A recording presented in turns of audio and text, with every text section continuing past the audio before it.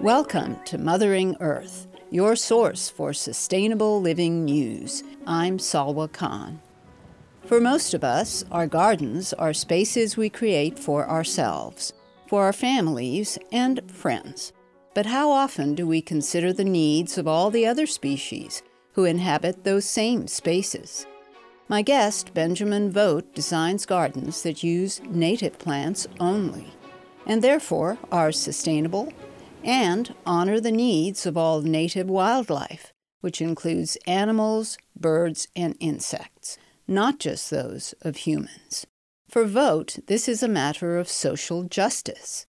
Vogt is a former professor of poetry who lives in eastern Nebraska, where he designs prairie gardens. He's an author and speaker, not just on landscape design, but on garden ethics. His newest book is A New Garden Ethic, Cultivating Defiant Compassion for an Uncertain Future. The book challenges us to develop empathy for other species and to build gardens that demonstrate caring and compassion for all. Early in the book, Vogt makes a statement which seems quite obvious, but which is also provocative. He says the natural world does not need us. I asked him to talk about that. I think our species has a tendency to be very aggressive micromanagers. And sometimes that's because we're trying to extract fossil fuels from the ground. And sometimes that's because we're loving our garden plants too much and our helicopter parenting our gardens too much. Nature does not need us to direct its path. Not even necessarily to heal it with all the damage that we've caused it, even though there are lots of things we do need to do to help it heal. So when I say nature does not need us, what I'm saying is nature does not need us to be a leader for it or to be an organizer to give it direction. And that goes against a lot of garden design philosophy, because gardens, by their very definition, are humans creating this artistic order and recreating nature according to some aesthetic goal. So in my book, I'm really trying to dismantle gardening in a lot of ways and refocus it towards some new 21st century goals to address climate change and mass extinction. Speaking of gardens, I happen to live in a subdivision where the gardens consist of lawns and some trees, maybe a few bushes close to a house. My own garden is different in that it's a permaculture garden in the making, and I use about not 100%, but 90% native, including a wildflower meadow, native trees and bushes. And to me, lawns are anathema. Yet every subdivision has acres of manicured lawns. We just visited our son in Memphis and went through subdivision after subdivision with literally miles of lawns. And I know that you feel strongly about lawns, so I'm interested in what you have to say. I feel strongly about lawns. That's putting it mildly. Yeah, it is depressing, isn't it, to drive through these miles and miles of suburban subdivisions and just see this monoculture.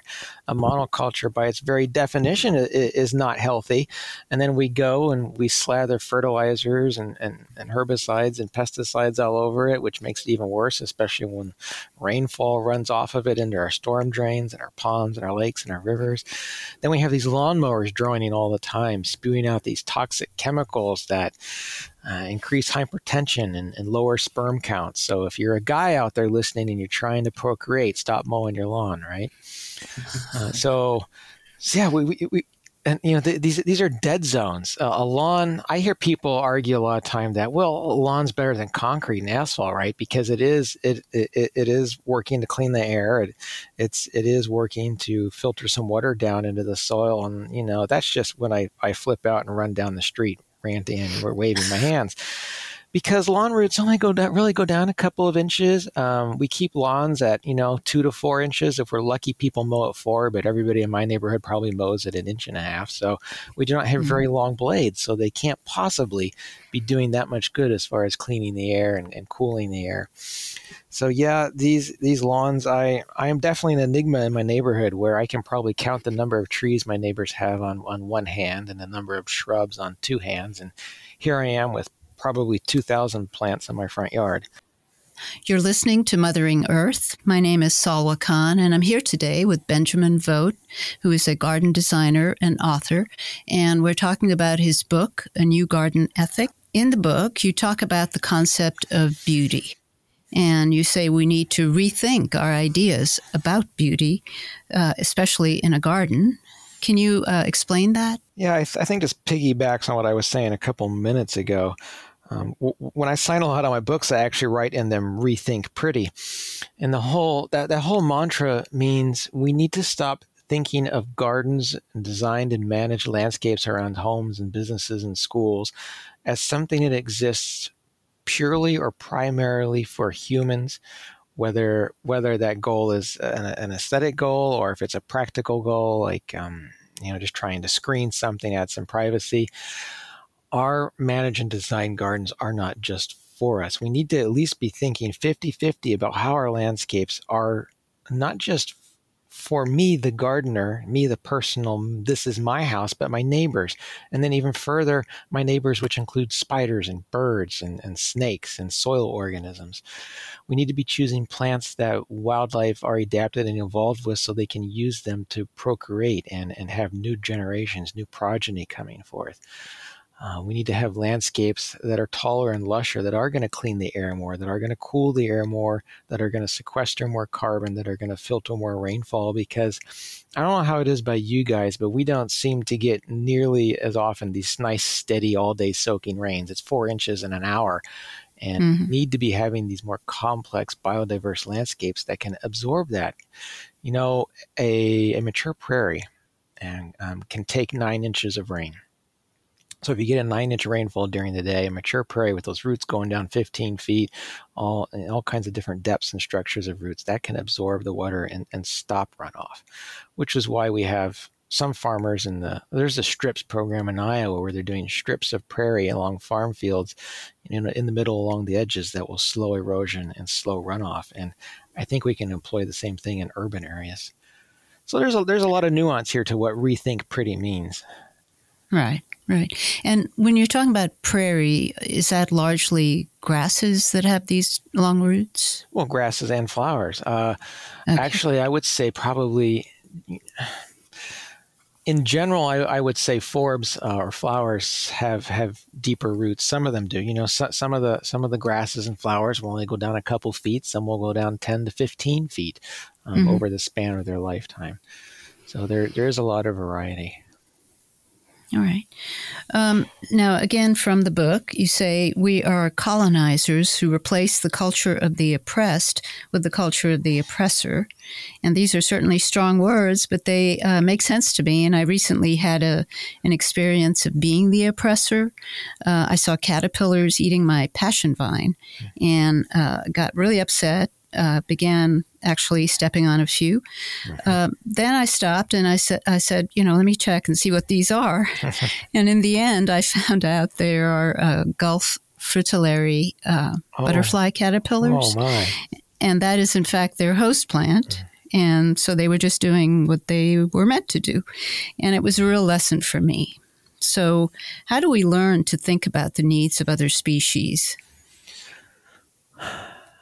And we're always asked to, even you think when we're growing up and you have a sibling and our parents ask us, how do you think your brother or sister feels when you do X or when you say Y? Well, even our spouses say that, right? My wife's like, Right. How do you think I feel when you don't put the dishes away? Happy? No. So it's really just this. I think we're so used as gardeners. We've been raised in a culture where you reach for the spray first. You reach for defending the plant first because it's your plant. You spent $10 to $15 on. You own it and you want to keep it safe and you want to keep it healthy. And sometimes the safest and healthiest thing to do is to let it be damaged. You want to see that damage. So we all have these moments like you had with the butterfly. I had it with monarchs. We all have these sort of awakenings, and I don't think they happen as quickly or as soon as we probably need them to in our gardening lives. But it's a very radical thing to ask people to think about others first. It's radical enough when it's a human being asked to think about another human first. What are their needs? Right. Where are they coming from? But then to say, okay, think about it from a bird or an insect's perspective, it's a really massive leap. But I think if you can make the really massive leap, it's going to be a lot easier when you need to make that leap with our own species. You also talked about speciesism. I don't know if I'm saying that right. Yeah, that sounds good. Speciesism. Speciesism, and how you connect it to racism, which is kind of a radical idea as well. Yeah, and especially right now, right? Especially with the last month exactly. or so. Right. These things come from the same root. I'm not saying they're the same thing necessarily, but they definitely come from the same root. When you think that you are better than someone else, or that your concerns should come first, that's an ism, right? That can be a speciesism, that can be a racism, that can be classism, that can be sexism. When you're unable to empathize with another person or another creature, that's when these isms start to come in. If you ever read anything by ecofeminists, they are all over this idea that sexism and what we're doing to the environment is all deeply interrelated, and one affects the other and is affected by the other. It's really fascinating philosophy, ecofeminism, and then deep ecology plays a hand in that too. All right. So it's about thinking beyond yourself, basically, I guess. Well, I talk about human supremacy and human privilege a lot in my book and all my writings. And that's when you put yourself over somebody else, when your concerns are first, like when you pick a plant in your garden that you find is pretty, but that other species clearly aren't using as a host plant, or they're not nectaring or gathering pollen on it very much. Who has the privilege? Where is the speciesism there? So I'm trying to get people to think about choosing plants that have massive benefit for others before ourselves, and in that way, we actually have more benefit than we realize. You're listening to Mothering Earth. I'm Salwa Khan, and I'm here today with Benjamin Vogt, a garden designer and author, and we're talking about his book, A New Garden Ethic. But right now, it's time for a break.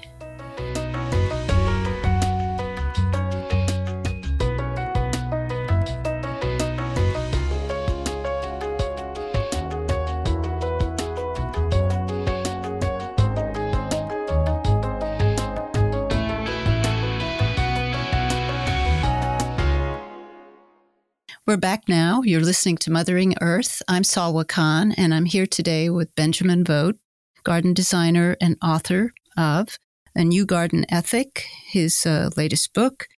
And a lot of your book is about the importance of using native plants. But what is a native plant? Can you give me any kind of a definition of that? My loose definition is plants that existed here before European colonization. Now, that doesn't mean that Native American tribes were not manipulating the environment, because of course they were, but not nearly to the extent as what happened once European colonization really ramped up. So why are native plants so important? For several reasons. The biggest reason is that a lot of wildlife, especially insects and bugs, have adapted to use native plants as host plants. Obvious examples as butterflies, like the Gulf fritillary and the monarch butterfly. Right. But if you look at milkweed, even we have milkweed bugs and milkweed beetles and all kinds of other things that are using it as a host plant. So you're going to have these relationships that have co-evolved for thousands, tens of thousands of years and even longer. So when you bring in a non-native plant, it may or may not be able to support these populations. So that's one reason. Another reason is that we also have native bee species. We have almost 4,000 native bee species in the United States, and a lot of them have co-evolved to time their life cycle. So when they emerge and procreate and lay eggs, they've timed their life cycle for when certain species of flowers are blooming. So a lot of our native bees are thus specialists. They will only use pollen from certain species. So goldenrods, asters, geraniums, golden alexanders, plants like that. So we may have some bee species that you only see them flying around for 2 to 4 weeks while they're gathering the pollen, because they're going to be all solitary. They'll have their eggs back somewhere cached in the ground or in a cavity in a tree, and then their larvae will grow and they'll emerge as adults later on. So that's number 2 on why native plants are important. And the third point why native plants are important is because they have evolved in the climate. And even though, so if you're using plants native to your ecoregion, whether you're around New Orleans or you're up in Portland, Maine, or Minneapolis or Los Angeles, you want to be using plants native to the area because they will stand a better chance at being adaptable to the pressures we're putting on them via climate change. So these extremes of wet and dry and hot and cold. Right. And that will also hopefully give some species a chance to adapt and evolve with those plants alongside them, though most things are not going to be able to adapt and evolve quick enough to survive. You're listening to Mothering Earth. My name is Salwa Khan, and I'm here today with Benjamin Vogt, garden designer and author of A New Garden Ethic. You were just talking about native bees, and it seems like what we hear about most often is about honeybees. How are those different, and why aren't we hearing about the native bees? Honeybees are livestock. They're chickens. Native bees are, wild birds, grassland birds, songbirds. So honeybees, number one, honeybees are not in trouble. Number two, we put so much stress on honeybees, driving them around the country to pollinate crops. Honeybees aren't nearly as effective at pollinating as a lot of our native bees, including bumblebees and mason bees. So if we had almond orchards and strawberry fields surrounded and interlaced with hedgerows and trees and grasslands and meadows, we would be able to support the native bees that would do a much better job at pollinating much more efficiently and provide actually more fruit and better fruit. So when we hear about honeybees, that's really an agricultural issue, an industrial agricultural issue. It is not an environmental issue. It's the native bees that are the linchpin to a healthy ecosystem, whether that's flower production or vegetable and food crop production. A good portion of your book, or at least a chapter, is on compassion and how it develops in humans. That was a very interesting chapter, I thought. And on how our minds work so that we're able to ignore situations that clearly should arouse our compassion. So, since developing compassion for plant and animal cultures is central to your book, you suggest ways in which we can do that. Can you elaborate on that? Well, it starts with empathy. Empathy is basically just understanding that this other creature has these needs and wants, has needs and wants, and that they just want to fulfill them. Most life just wants to have a safe home, have some food, and carry out their lives, right? So empathy is really basic, but that's even hard to get to. So compassion is the next level after empathy, where you're like, okay, I understand that these butterflies need this host plant. They lay their eggs on it and their larvae eat it. And if we don't have it, that's a problem. So what am I going to do about it? Well, you know what? I'm going to go buy those 20 acres and I'm going to put prairie seed all over it. Or I'm going to rip up all my lawn and do some beautiful, thick, biodiverse gardens there. So compassion is really a very radical act that we can take, not just for other species, but for other we were talking about isms before. Any of those isms, having compassion is a very radical act. Right. So in general, your book really challenges us to rethink a lot of what we've taken for granted, and a lot of it we've talked about here. But one of them that I think you referred to early on is that humans are dominant and superior, and we should decide how gardens are designed and how they function. And a line that I really liked was, you point out that land is not a commodity, but a community that should be loved and respected. Could you talk more about that?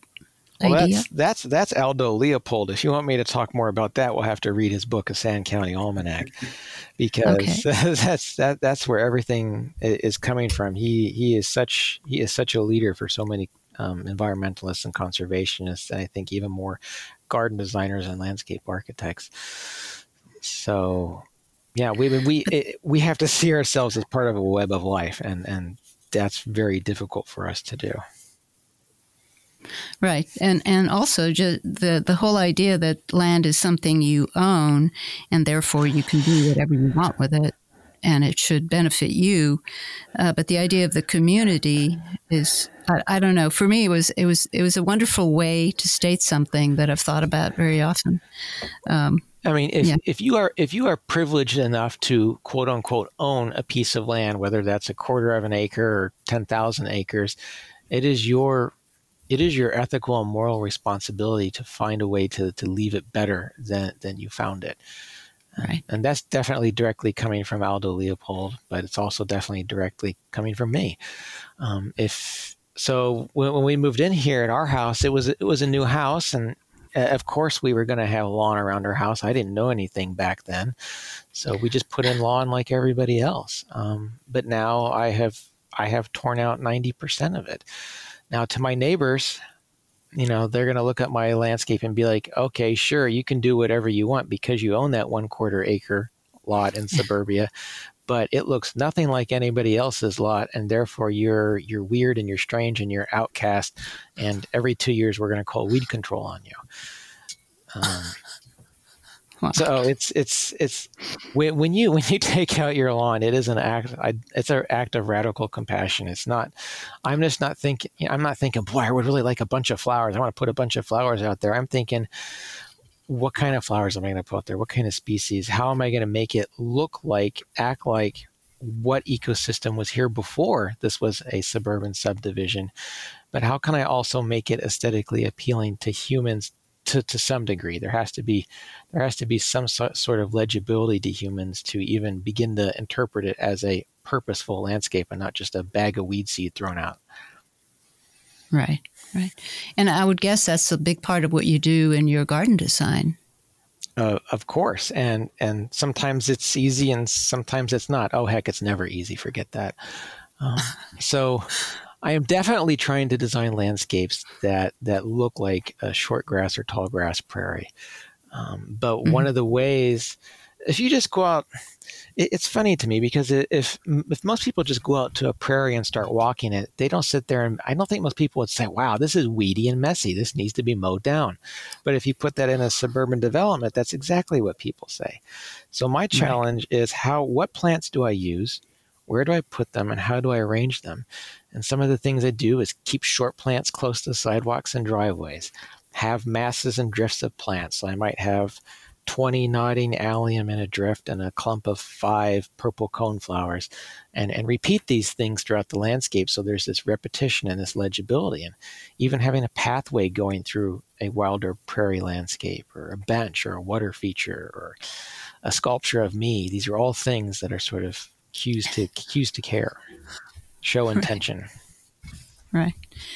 And do you have any kind of a problem with, or I'm assuming when clients call you, they already understand that. So it's not a matter of you're having to educate them. Oh, we still have that conversation because I think you need to have that conversation. And I think it just comes up when you're on site visiting with them that first time. And you just want to be clear with your clients.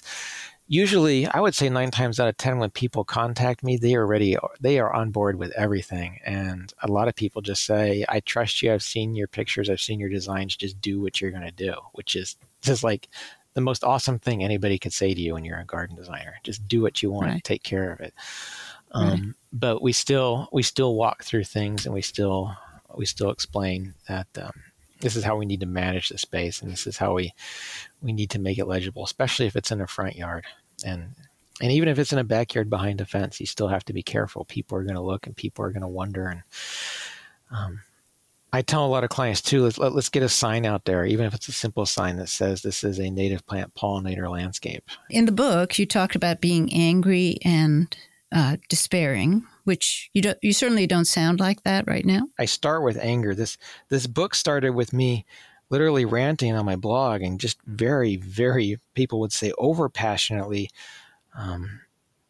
describing the benefits of native plants and saying, look, all you garden designers, all you landscape architects, we have got to stop using you and hybrid tea roses.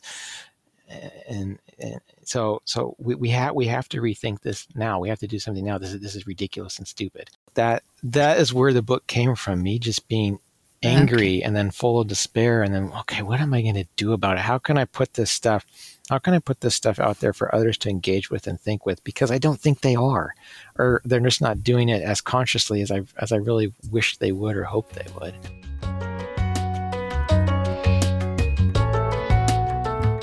Get the book, A New Garden Ethic by Benjamin Vogt. Please tell people you know about this podcast, and thanks for listening. Until next time, this is Salwa Khan signing off for Mothering Earth, your source for sustainable living news.